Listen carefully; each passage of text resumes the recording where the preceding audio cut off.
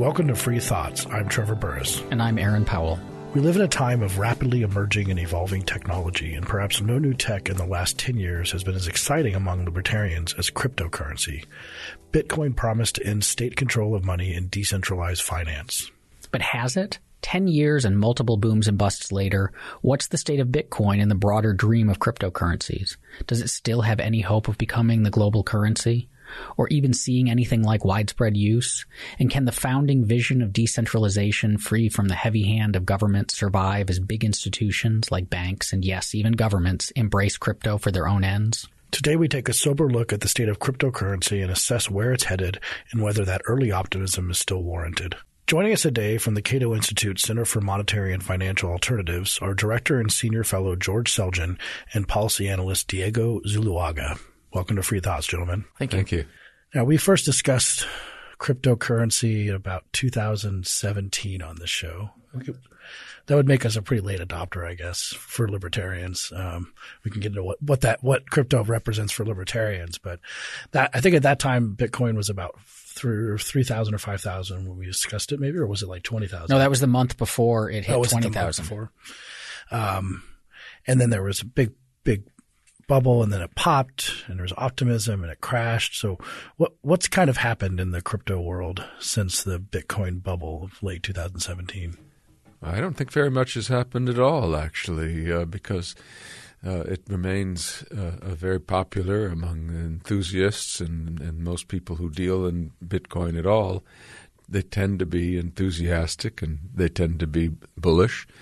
They have some good reason for that, despite that crash back when.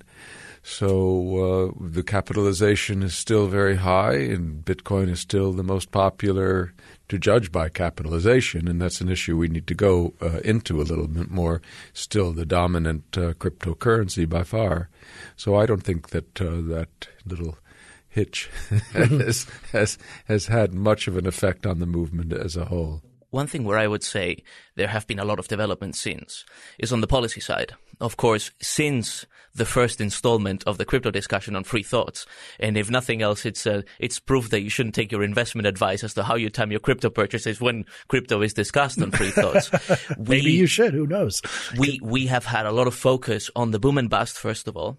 Then secondly, the question of how people started raising money by promising new crypto projects that offered the same returns as Bitcoin and Ethereum and some of the other larger cryptocurrencies.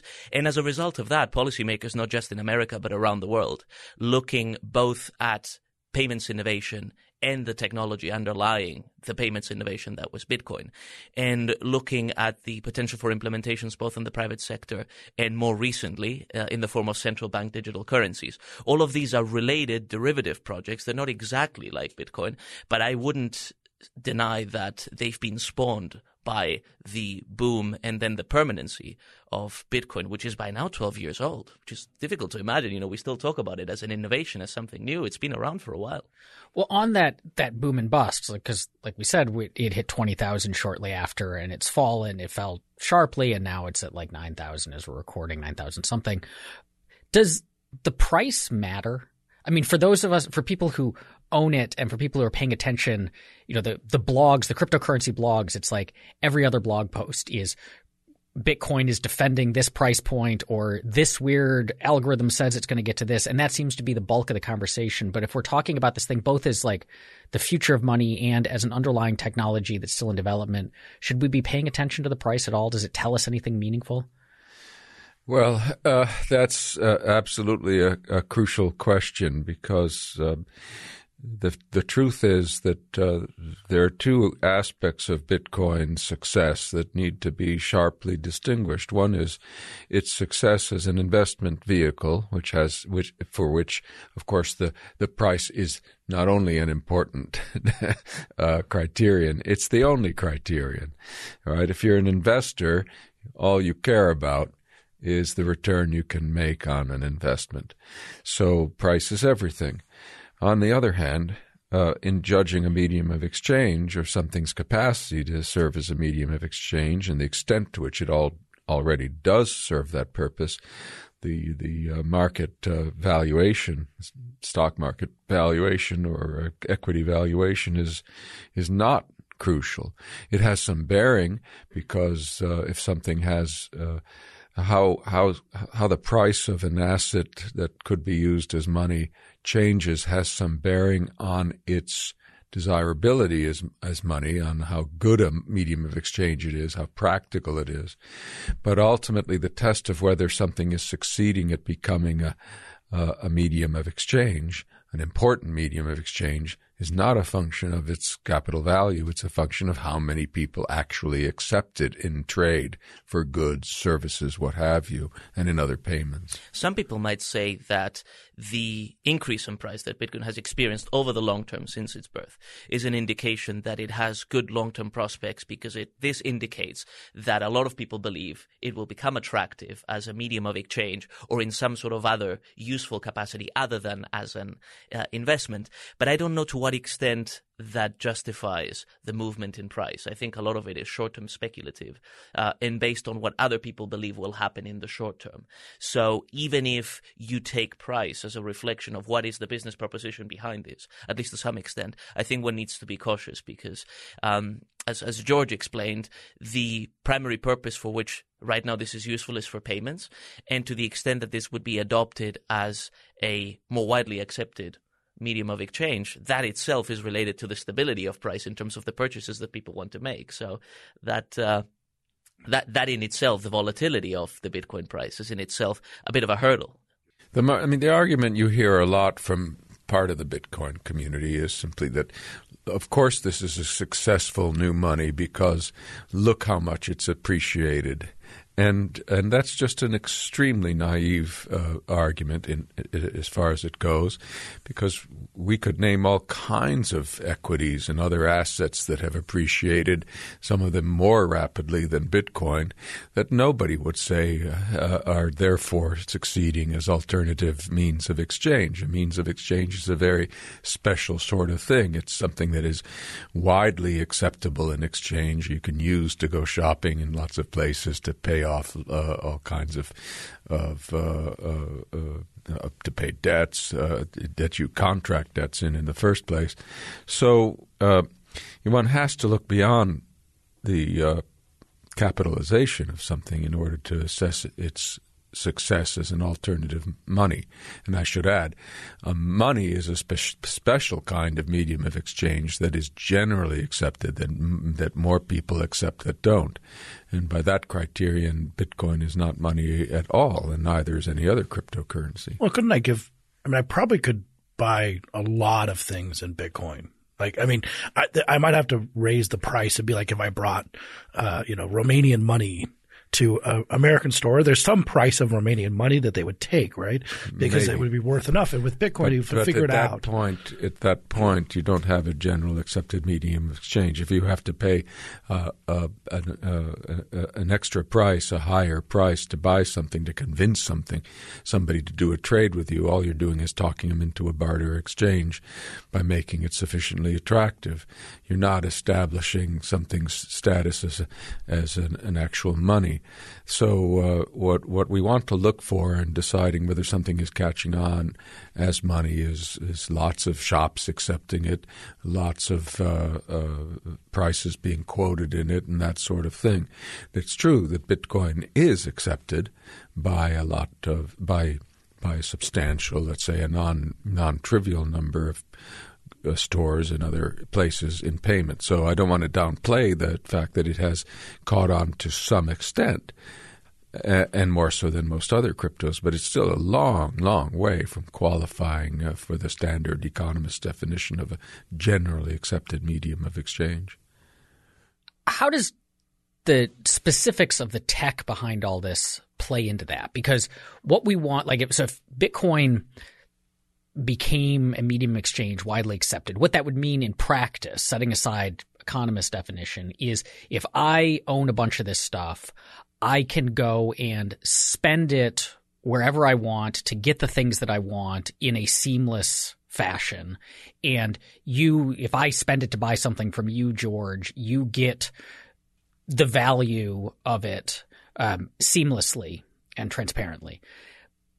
But it seems like technology could address that in all sorts of ways. So we could have, and I think we have, there's nascent versions of this, like a credit card where I fill it up with Bitcoin and then I go to buy something from you and you don't accept Bitcoin, you accept dollars. But at the moment that I swipe, my Bitcoin are behind the scenes converted into dollars and transferred to you at some, standard rate. And then you could convert it back or you can take the dollars. And we could do that with all sorts of different coins, and it happens instantaneously. Does that exist? Or are you saying the credit cards do. Or debit cards do? Does that change the equation? That Bitcoin, therefore, like from the perspective of the holder of Bitcoin and the person who wants to purchase things with Bitcoin, it looks like it's accepted everywhere, but the people who are accepting payment don't actually all have to accept it, and they don't have to care that I'm paying them kind of in Bitcoin versus something else. And just to add on to that, and if that's true, is it different than going to Europe and swiping my card and having it paid, it doesn't matter that I earned American money and it turned into euros on their side. I think it's worth going back to the title of the foundational paper for Bitcoin, which is a peer-to-peer electronic cash system. The idea was to avoid intermediaries altogether. And Bitcoin, while it's an extremely attractive and useful and impressive technology, it's still quite expensive to operate. It uses a lot of electricity to encourage people, peers, to fulfill transactions on behalf of the people who want to exchange things. Now, one of the arguments I've been making is that for crypto to succeed, intermediaries will have to come in to help fulfill transactions. And the emergence of the sort of cards that you're talking about in payment providers who are willing to do the instant conversion into dollars is part of that process of making it attractive for third parties, including merchants, to accept crypto, although they don't really accept it. It's a payments processor that does it. I'm all in favor of that. As of now, the transaction costs of it, a bit like you using your credit card abroad, are higher. And that's why you have to pay a foreign exchange fee on your credit card. And this is similar because there's not only the short-term volatility of crypto in terms of its relationship to fiat currencies in various countries, but policy in the US and many other countries right now is such that you have to record it's treated like property. And so it would be a bit like using bits of housing as a medium of payment, that the tax authority will say, if in the time that you've held this, you've earned some in terms of dollars, you have to declare that as tax. That's, of course, a major deterrent in using crypto for transactions. But there's no doubt that we have more and more private sector, institutional, corporate interest in crypto and more innovation in terms of making crypto attractive, more secure, more transparent, more attractive for law enforcement as well to tolerate transactions. But the paradox of it is that the ideals of crypto were precisely to move away from that corporate intermediated world, a bit like the internet. We're moving to a different stage. And I think it's a very interesting set of developments. How does the fact that – so we've been talking about Bitcoin, but there are lots of different cryptocurrencies and people are creating ones all the time, some for good technical reasons or at least plausible, others as potential cash grabs and so on. Does that create a problem as far as the long-term acceptance of cryptocurrency, that there are a lot of them? I mean, I'm thinking of, George, like your work in private and alternative currencies going way, way back to very pre-crypto days where there were lots of issuers of currency. Would things be better if the entire community standardized on a single coin, Bitcoin or whatever else? The tendency, of course, is for that kind of standardization to happen because money's the ultimate network good. And despite technologies for exchange, etc., what we find is that what really makes a medium of exchange convenient for people is for prices to be ordinarily posted in terms of that medium and accounts to be posted that way. And of course, we see in the world today the overwhelming tendency, not entirely driven by regulation and government, but to a significant extent spontaneous, for particular currency standards to dominate whole economies and sometimes to dominate the world economy, as the dollar has been doing lately for some time. So that tendency is natural. I think that that doesn't mean though, that it's undesirable to have people trying to introduce a large, new monies. That's all part of the competitive process, but it still doesn't mean that they can all survive, and you're going to have some that only a relative few that become widely used medium of exchange. And, of course, it's possible that among all these new alternatives, these cryptos, that none of them will ever be able to gain a status that such as allows it to compete with any established national monies, because those all have a substantial head start. So there's nothing wrong with it. It's not a problem to have a lot of alternatives. But, yes, there's a network factor in there that ultimately means you're going to have a horse race where only a few become very important. In any one area, there may be only one that's particularly important.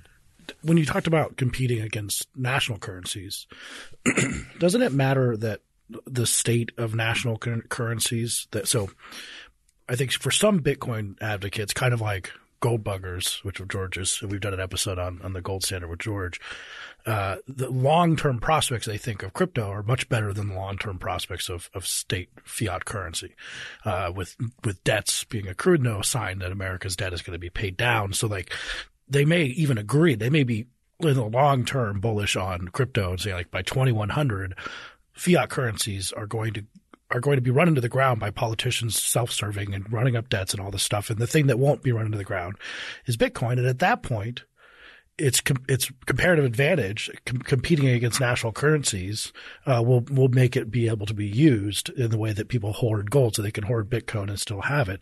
And on that point, don't we even see that in some countries where currencies have failed, and like Venezuela, or relatively failed, and more transactions have occurred in the crypto world because it just depends on how well the national currency is doing.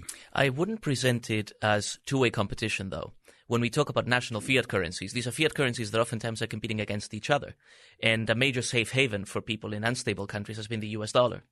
And indeed, Ecuador dollarized in 2000, partly in a way to instill confidence in its people that it wasn't going to continue devaluing the bits of paper that it was issuing. In addition to that, we will often see that chart of the dollar used to be worth this in 1925, and look how much purchasing power it's lost in the last 100 years. But of course, people are able to buy real assets to protect themselves against the long-term effects of inflation. They're able to buy, whether it's gold or whether it's housing or some other. Or a Monet painting, yes. That's right, durable. And so it's not obvious that even if there's a steady trend of purchasing power loss in a fiat currency, that guarantees the success of crypto, because consumers have many other alternatives. So you would have to get to a situation a bit like Venezuela, where you have the government banning people from moving capital outside of the country, the dollar becoming absolutely scarce, and there being few other means of resort. Of course, in Venezuela, you also had the circumstance that electricity, because the country is a major oil power, is very cheap. So actually running Bitcoin transactions is cheaper perhaps than in other places. For all of that to converge to make Bitcoin comparably attractive. But that's a very crisis-like scenario, which I don't know how much it represents the rest of the world or will ever. Yes, I totally agree with what Diego just said. And in particular, I would go even further on the question of inflation by saying that the argument that because a currency is losing, let's say, 2% of its value every year, which is presently a little higher than what the dollar is losing, that can go on forever. I've detected in discussions with people in the Bitcoin community arguments that seem to suppose that at 2% inflation, eventually the dollar is going to become worthless. Well, it doesn't work that way. It can lose 2% forever, and it can continue to be money forever. This is an asymptotic quality of inflation. So it's Can you not just as explain briefly how that works? Well, it's kind of like Zeno's paradox. You can lose 2% every year, but you still have plenty of purchasing power left, and the dollar can just very gradually lose money, but it never becomes valueless.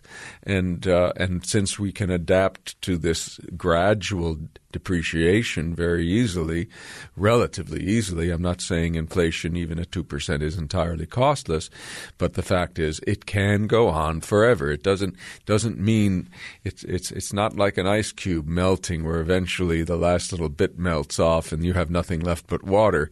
You still have a viable dollar forever. Now, hyperinflation or very high inflation is a completely different situation, where you really do have the possibility and even the likelihood that something's going to ultimately the money is going to become quite worthless.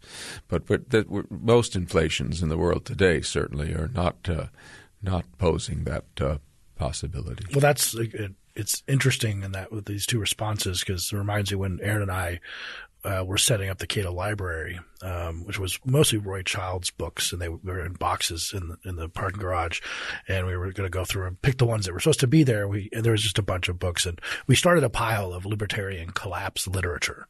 It was like How to Survive the Coming Crash 1978, How to Survive the Coming Crash 1982. It was sort of this constant. It's like the Jehovah's Witnesses who used to predict the end of the world every 10 years.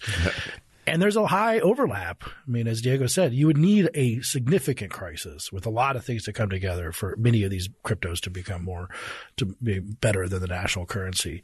Yes, and there's especially better than other available national currencies people can switch to.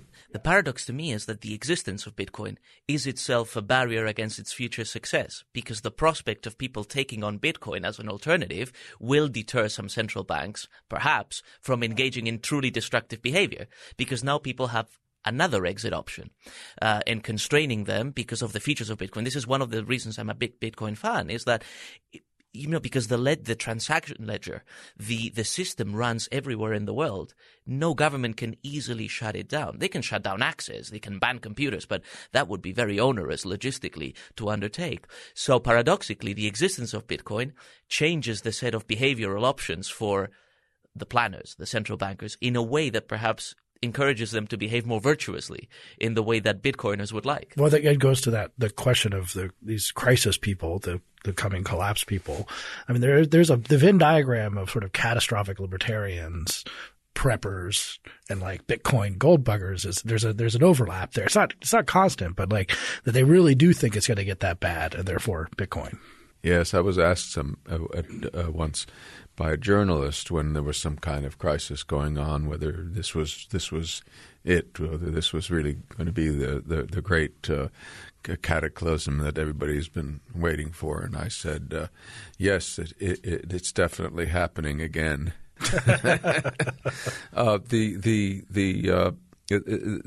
fact that it takes a big crisis would take a big crisis for Bitcoin to become really widely accepted anywhere, and it very much is possible in some places.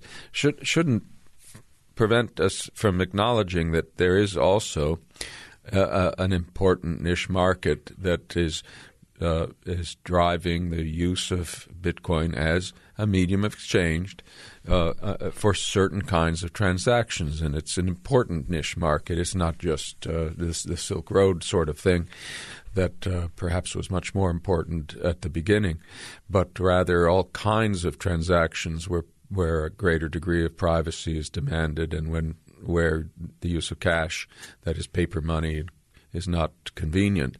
And that's a very, very important niche that Bitcoin fulfills, and it's extremely valuable for protecting people's privacy and some of their civil liberties. And it's also the stepping stone that allows Bitcoin to be a candidate, maybe not a successful candidate, but a candidate for adoption in crises, because it does have an established basis and network. And all of that particular special role that Bitcoin plays is another reason why I'm also pro-Bitcoin. I think that it is it's like a lifeboat. It's an emergency lifeboat for lots of circumstances, but that doesn't mean it's likely to ever become an ocean liner. I mean, one of the things that seems to get in the way of everyday people using this as a medium of exchange is the swinginess of the price. That it was, in December 2017 was 20,000, then it dropped to like a few thousand, I think, and now it's back up to 9,000.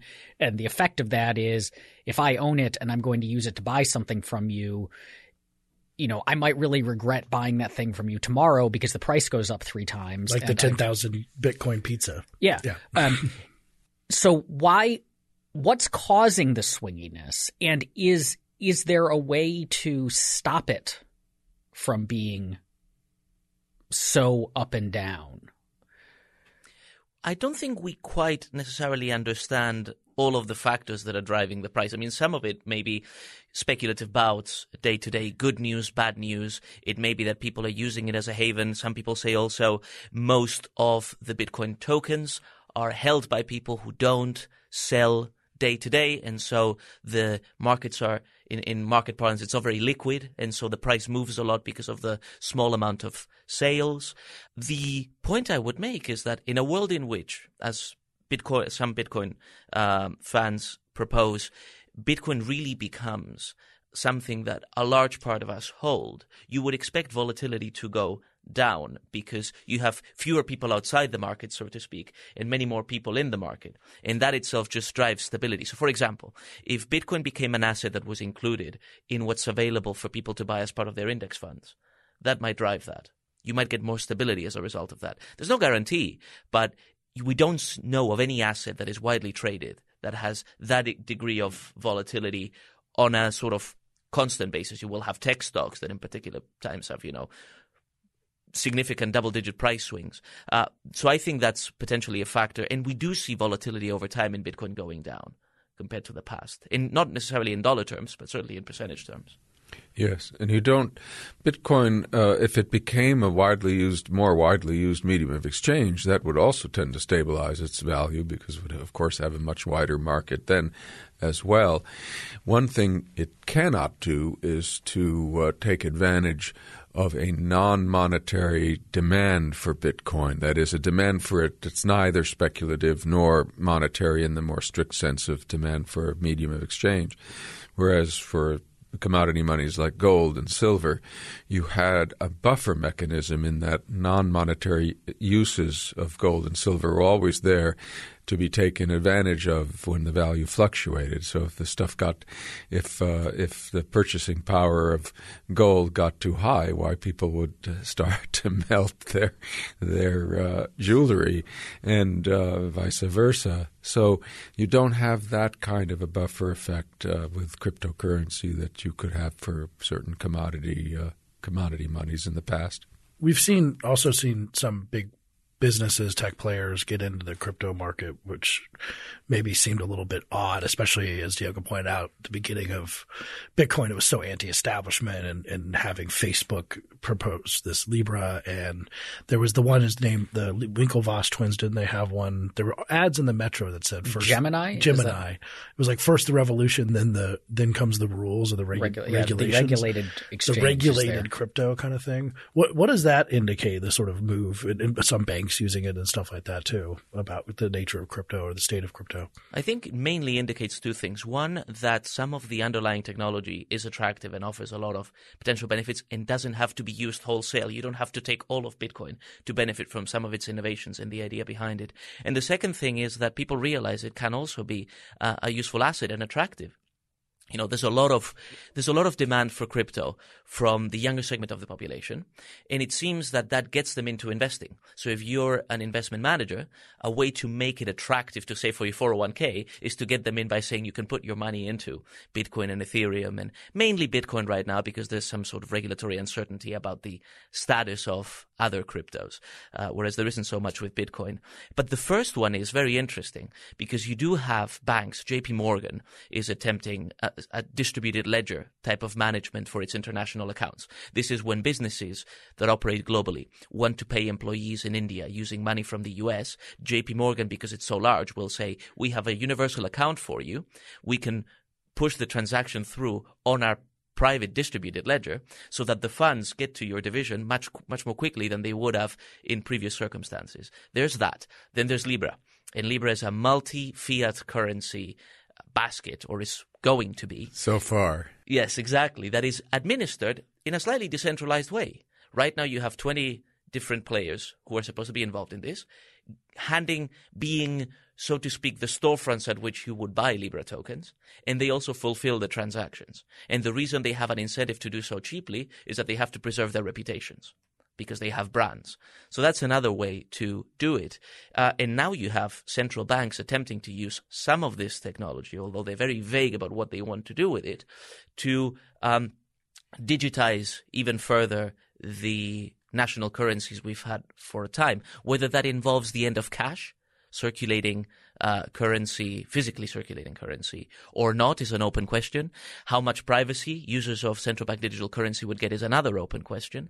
But what's fascinating to me, I was talking to some people who've been in this world for 10 years the other day, very deeply involved, has been over the last 12 months that the outside world, the non-crypto, non-libertarian world, has moved so swiftly from saying Bitcoin's a scam and all cryptos are a scam to central banks should use this technology and all of them go the CBDC way, that we almost couldn't notice it. You know, you had briefly Libra, and everybody was up in arms about it, and now it's all about central banks. Yes. One of the things that's, I think, ironic about this development is that the more central banks move in the direction of getting rid of ordinary cash, paper money, into digitization of their currencies, the more demand I think there will ultimately be for Bitcoin and other cryptocurrencies.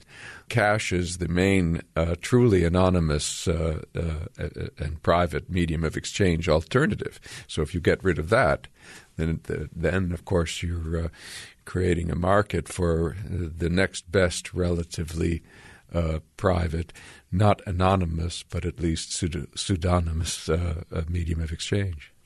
And going back to the underlying tech, as institutions start to adopt blockchain and the tokens that go along with it and using those as a way to, say, settle accounts because it's more secure or it's more efficient or it has advantages.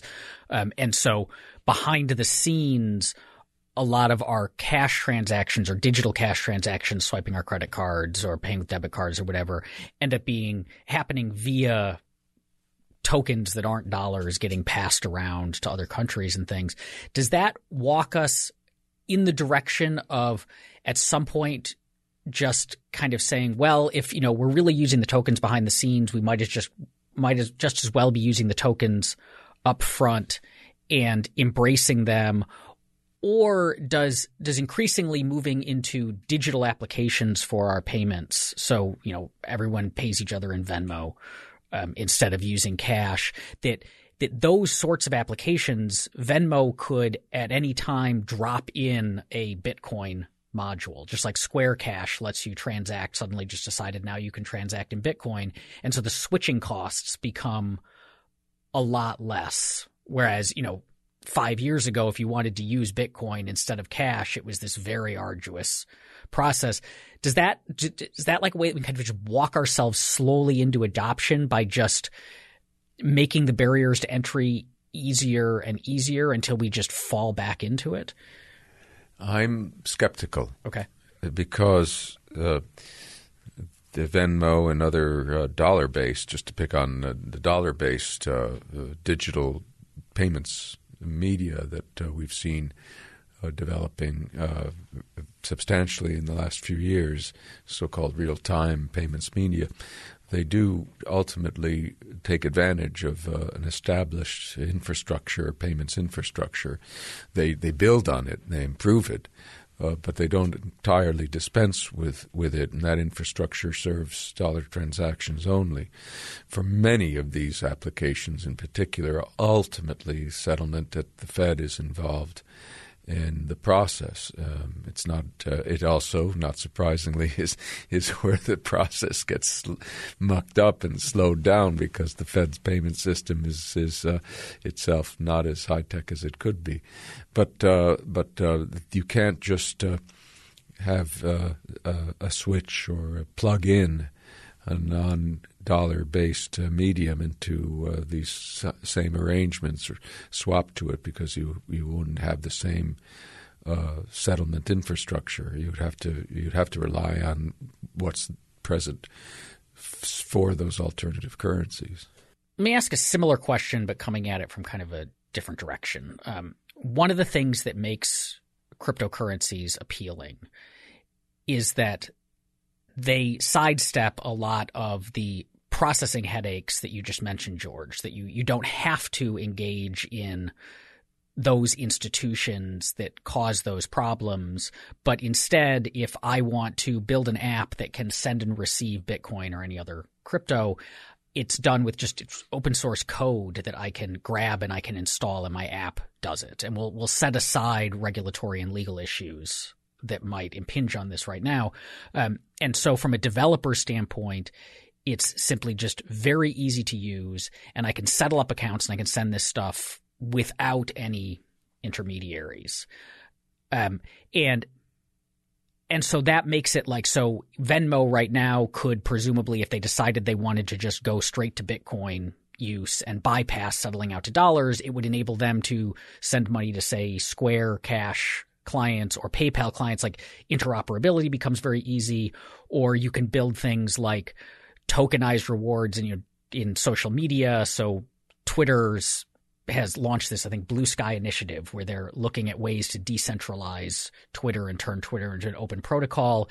And they've talked about integrating, Jack Dorsey is behind Square and is very into Bitcoin, very bullish on it. Build that in for tipping systems or revenue systems. And so these kinds of real benefits from the technological side, how much can these drive adoption simply because consumers like cool new technology? We like to embrace the new thing. And if a lot of cool new things are enabled by using this, we'll end up using it not because we are digital gold bugs or not because we're preppers who want an alternative to the dollar, but simply because it comes along with the cool, fun, new social media tech. I think what you were raising there, which is an important question in all of this, is how much disintermediation can make things better, more attractive for the average user. One of the things that Square has recently been involved with is launching a project to encourage people to develop the Lightning Network. This is a program within Bitcoin or an initiative within Bitcoin to try and take some transactions, small dollar, so to speak, small Bitcoin transactions out of the main ledger so that it becomes less computationally intensive to process a lot of them. And I've been reading a lot about it because it's difficult to understand, because it's hard to understand to what extent they're somewhat independently in a non-Bitcoin centralized way, running transactions for a while and then putting them on the ledger, which would basically be intermediation. I used to think that was in fact the case. I think now it's still decentralized and it's operating under the Bitcoin protocol, but it's also much less flexible than we're often led to believe in terms of the computational capacity of the Lightning Network, in terms of the flexibility of borrowing from one of the parties, those sorts of things. And so with crypto, the question of, you mentioned it's open source, the question that always arises is, can we deal without brands, without a central party that has some sort of stake other than computational power in the system being viable? And I think there's going to have to be room for intermediaries, and Bitcoin itself is a demonstration of it. One criticism that people used to make about Bitcoin, because it has no commodity value, is that anyone could take the Bitcoin code, replicate it, and then run a new network that was exactly the same, much more cheaply because the tokens were newly minted, and you didn't have to buy them on the open market, so to speak. Of course, that never happened because people don't believe that an exact copy of Bitcoin is Bitcoin. They want to run things on the Bitcoin network because to some extent it's proven.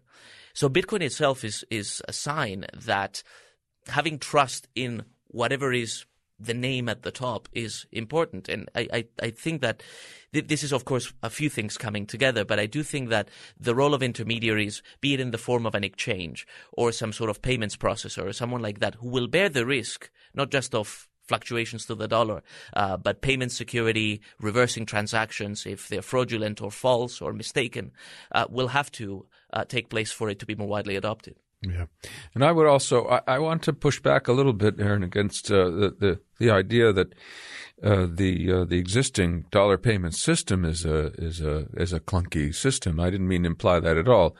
It is true that there are aspects of the system, particularly, as I said, those operated by the Fed, that need improvement. But let's be clear: the dollar payments with even the existing system, and it's being improved all the time, both by private innovations and to some extent by Fed changes, is infinitely less expensive and for any given speed, and it can be instantaneous, than comparable Bitcoin exchanges, and that's true despite the Lightning Network, which has its own disadvantages. So it's not that the dollar payment system is itself a clumsy system. It could be much improved, and it probably will be. But we now have, for example, private real-time dollar payments arrangements where, for a very, very small amount, you can have instantaneous dollar payments on a private network with some Fed involvement, yes, but relatively little. So it's in comparison with those dollar payments that it's relative to those fast, cheap dollar payments that we have to compare the available cryptocurrency alternatives. We have all these other cryptocurrencies, which we brushed on a little bit, and there are a lot. And Ethereum is probably the most well-known outside of Bitcoin. But many of them market themselves as different things, or doing a different thing, or adding a different, of course, flavor to crypto and to the blockchain in general. Some of them for computing applications and things like this. Is it the case probably that because of the first mover status, it's going to be almost impossible to dethrone Bitcoin in some sense, or at least as like the gold standard? I mean, almost metaphorically true, that people will hold it and it'll be that other ones will be trying to compete but not really do it. Or is it possible that Bitcoin could be displaced by one of these upstarts in terms of the most valuable and most sort of talked about crypto? I think the developments, the very specific developments around Bitcoin from its start lead to it being more attractive than others, because there was no individual person identifying themselves and saying, I'm the leader of this project, give me your money and I will give you Bitcoin tokens. So none of the securities questions, fraud questions have arisen. There also isn't this quasi-messianic adoration of a person who pronounces themselves on Twitter in the way that happens with Ethereum with Vitalik Buterin, who's a very smart young guy. Messianic adoration is attached to the actual currency itself. I suppose, but that's pre-programmed. Yes, right. That's not going to change its mind on the basis of adulation that's right. or criticism. And the currency can't tweet something that would make everyone mad. So yes. Right. So Satoshi Nakamoto, the pseudonymous founder or founders of this, did us all a favor by remaining pseudonymous. And I think that, together with the fact that it came around about 6 or 7 years before its closest current competitor, suggests that it's going to be difficult to challenge it. If I had to point to ones which I think are attractive in terms of how they improve upon what Bitcoin has, those are the privacy coins, Monero, Zcash. They have a technical advantage, which is that you want units of any money to be fungible, meaning that you could swap one for the other and the person taking them from you wouldn't care. With Bitcoin right now, you don't exactly have that, because if someone has used Bitcoin to purchase something illegal and you can track it on the open ledger, then law enforcement might come to the seventh holder of those specific tokens and say, you're not the rightful owner of those because they were used for an illegal transaction. We're seizing them. So in terms of my accepting tokens, that becomes a bit trickier. And in fact, we have had situations where some Bitcoin tokens were more valuable than others. These privacy coins resolve that problem. And it seems that they do so without undermining trust in that there is a ledger that's registering transactions. So I think technically that's a very attractive innovation. And it's important that we never say never when it comes to the possibility of a dominant standard being displaced, because it certainly has happened in history. If you were thinking about monetary standards and the problem of their persistence or the question of their longevity in 1850, you would be talking about the silver standard and how well ensconced it was. But 20, 30 years later, it would be gold. So, of course, governments has something to do with the switch, but it isn't just a matter of governments. It has to do with the behavior of the gold and silver output and price ratios and that sort of thing. Likewise, of course, with national monies, we've seen sterling give way as a dominant international currency to the dollar. Again, this is a result partly of government actions but also partly of market forces. So I think the same is, I think it would be equally unsafe with respect to Bitcoin to say that no other cryptocurrency will ever bypass it as pass it as a dominant cryptocurrency. Diego, those advantages that you listed for Bitcoin, not the first mover ones, but the fact that it doesn't have a person making pronouncements and an organization that's running it, are those also disadvantages for its long-term use in the sense that they don't allow it, or they make it much harder for Bitcoin as a protocol, as kind of a piece of software to evolve and upgrade, so that it can't change to so Bitcoin doesn't have privacy baked into it. And so we can't – it would be very hard because you have to get consensus, and if there's one thing that seems to not exist at all in the Bitcoin community, it's consensus to upgrade it to, say, add that. Or the costs of running the ledger because of the way that the proof of work protocol requires all this computing power, which is lots of electricity, is costly, and so we want to switch to something else. That becomes very hard. And so one of the benefits of having an organization that runs things is that they can innovate faster in a way that Bitcoin can't. And it's one thing if we're talking about we've got paper money, and as long as you are holding paper money, then you can kind of make up different things to do with it. But if you're always stuck using this network, and it's a network that's in the internet, which moves very quickly, and it's a network that can't ever really be upgraded, is that eventually going to just drag this whole thing down? I think it's a bit like the U.S. Constitution. It's something that gives everyone who's involved a stake in stability. And yes, periodically people will want to make changes, but you have to get a lot of consensus to happen. But that's by design. So that if the original document is close enough to perfect, we actually are all much better off by having something that is reliable, where we know that nothing is going to arbitrarily change or suddenly change. Compare that to however many constitutions France has had since the mid-1800s. And I think this is, of course, in central banking, also known as the rules versus discretion debate. Rules give predictability, and they encourage people to rely on the system because they know what's given. Discretion allows the authority, if it's benevolent and sufficiently knowledgeable, to react to changing circumstances. In general, I think libertarians like the rules approach better because we don't believe that people running things are all-knowing or close to it, or that they have the adequate incentives to act in terms of the social good. And so in the case of Bitcoin, I think overall the system is very well designed, and we really haven't had a competitor that genuinely makes such a substantial improvement technically that everyone switches away from it. So everyone has a stake in Bitcoin, and that's part of the reason why change is so difficult. But that's also part of the reason why Bitcoin represents 2/3 of the market cap for crypto, because they can, first of all, it's much more expensive to attack, to defraud the network than for others. But also people believe that the very permanence of the system is a guarantee of stability and future. Given then everything that we've talked about today and the changes that have happened over the last several years in the crypto and Bitcoin space, as we said at the beginning, Bitcoin began among very libertarian people who were pursuing it for a lot of very libertarian reasons, and it's evolved, and the community around it and the institutions around it have evolved quite a lot in the subsequent years. So looking forward, should libertarians still be excited about Bitcoin and related tech, and not just excited because it can do cool things, but excited for libertarian reasons? I think they should be, yes.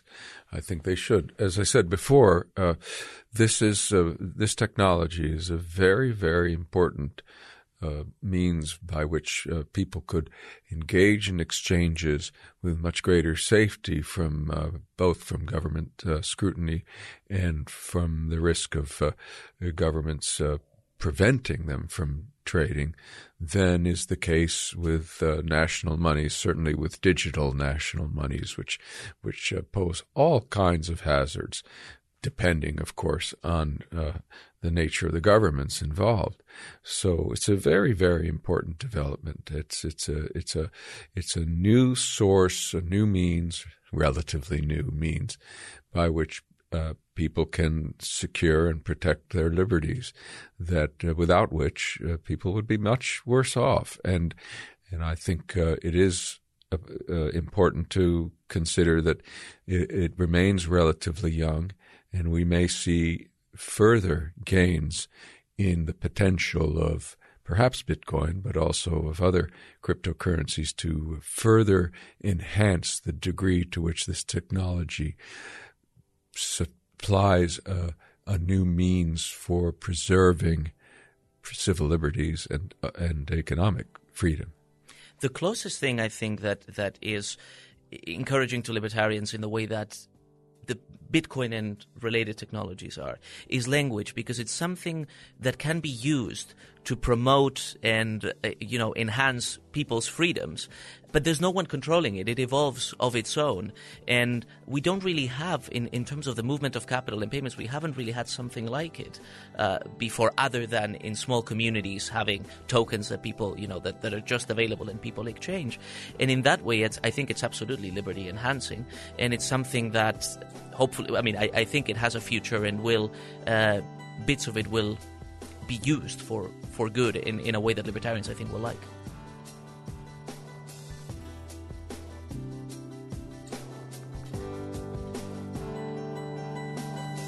Thank you for listening. If you enjoy Free Thoughts, you can find our Free Thoughts discussion group on Facebook or on Reddit at r/freethoughtspodcast. You can follow us on Twitter at freethoughtspod. As always, please rate and subscribe to us on Apple Podcasts, Spotify, or wherever you get your podcasts. Free Thoughts is produced by Tess Terrible and Landry Ayres. To learn more, visit us on the web at www.libertarianism.org.